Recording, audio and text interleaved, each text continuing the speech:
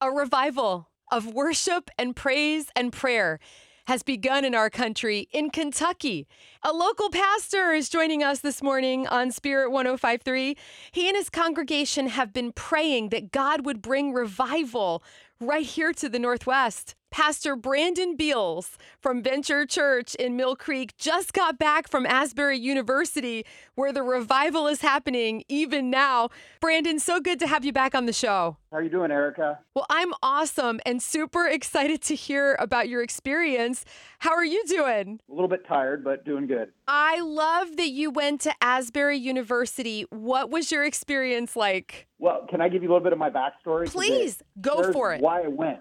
So I got saved when I was 16, and besides the Bible, I became a student of revival. And in the next 10 years, I was a youth pastor, and the revival that resonated the most with me was one that happened in February of 1970. And it was where, at a college chapel, after an ordinary chapel, a student went up and confessed of their sins and kind of recommitted their life to Jesus. And then one after another, students started coming. And then that service went on for 24 hours. Wow. And then it went on for 10 consecutive days. It became known as the Asbury Revival. And it impacted universities around America in the 70s and young ministers, all of these things. Fast forward, it was about 8 years ago, I was meeting with a missionary, and he had just gotten his doctorate. And I was, Michael, where'd you get your doctorate? He said, I got it from Asbury.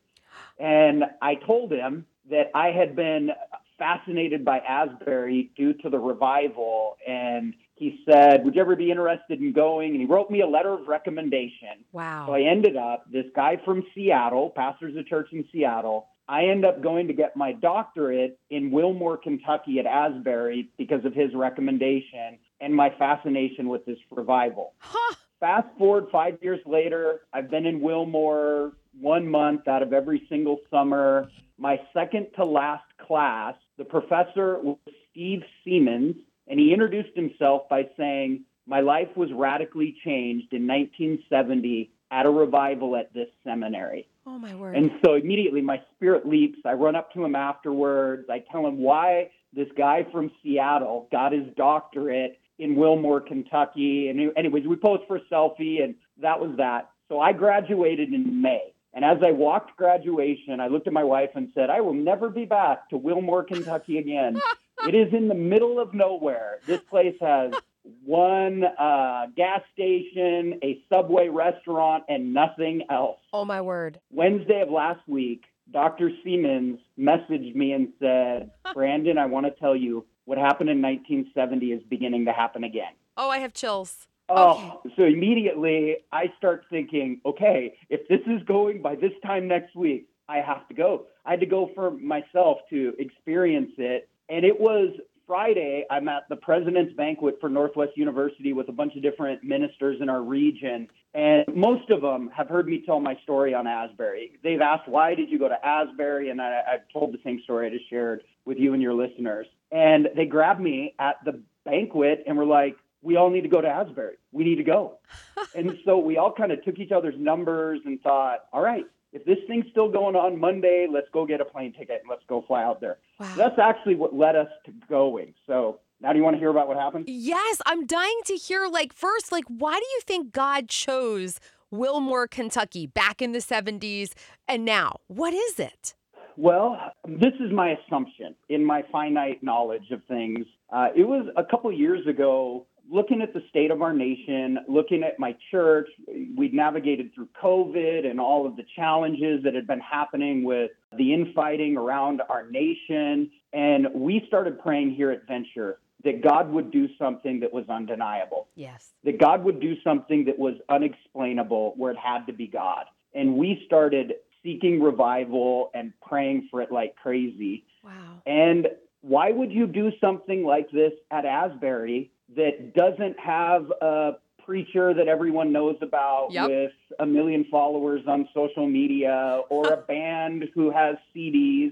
Why would you do it that way? So Jesus gets to be the hero. Oh, I love that. I love that perspective. So what was it like? I'm on the edge of my seat. I can't wait to hear. So we all flew in from different airports and ended up showing up at Asbury at about 8:30. Tuesday night. And normally, again, I'd been to Wilmore for 5 years. That place shuts down at 5. There's nothing there. It's a ghost town. Oh, And the whole place is packed with people. And by the time we got there, the line to get into the main auditorium, every one of the overflows was full. But the main auditorium, which seats about 1,700, there was 500 people waiting in line, and we were last in line. wow. And we waited, but the energy, like you could feel that something was up. It just didn't make sense. Like, why here? Why would all these people come here? And as Providence would have it, a massive rainstorm came. Oh. And we're from Seattle. So while everybody else ran away from the rain, we looked around and said, we don't sweat rain. So we went from being the 500 person in line to getting into the auditorium, and the only seat available was in the front row, which all of us, like, we're looking at each other saying, we left this morning to come to this thing, and now we're in the front row. Only Jesus can pull this thing off. Yes. And the way that I would describe it is it's unexplainable. Okay. It was undeniable. It had to be God. There was nothing impressive. There was a speaker that would come up every probably 45 minutes and would share just kind of a short scripture devotional. Students would testify, and then every 45 minutes, the students would rotate in worship. And there was a keyboard player, guitar player, and a singer. Music was okay. The speaking was okay. But the presence of Jesus was so undeniable in that place. It was, the way that we described it, it was heavy. Wow. So I didn't know how long I'd been there. I thought I'd been there for about 15 minutes. I just knew that after all the travel, I was a little bit tired. And I looked down at my watch, and we'd been there for 3 hours. Oh, Brandon. Passionately seeking God, elbow to elbow with people. People would be seeking God at the altar. They would get up, and 10 other people would replace them. And it just happened over and over again. And as a minister, here's what I would say.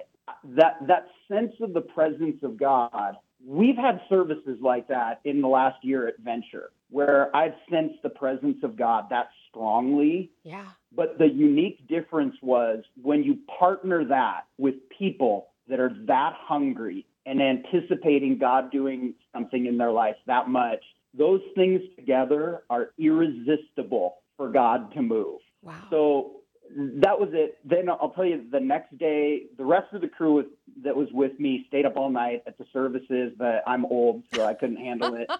I got up before them and went by myself. And by the time I got there, there was probably 1,000 people in line, and they weren't letting anyone over the age of 25 into the auditorium. Oh, my word. Because it was a normal school day, and they wanted the students that were a part of the school to be able to be a part of it. So we waited in line, and I started talking to the people in line. And the line got huge, easily a couple thousand people waiting in line to get in. And I met a guy who pastors a church of 10,000 in Kenya. His church, since 2020, had planted 268 churches around the world. He's written 8 books, and I'm like, why are you here?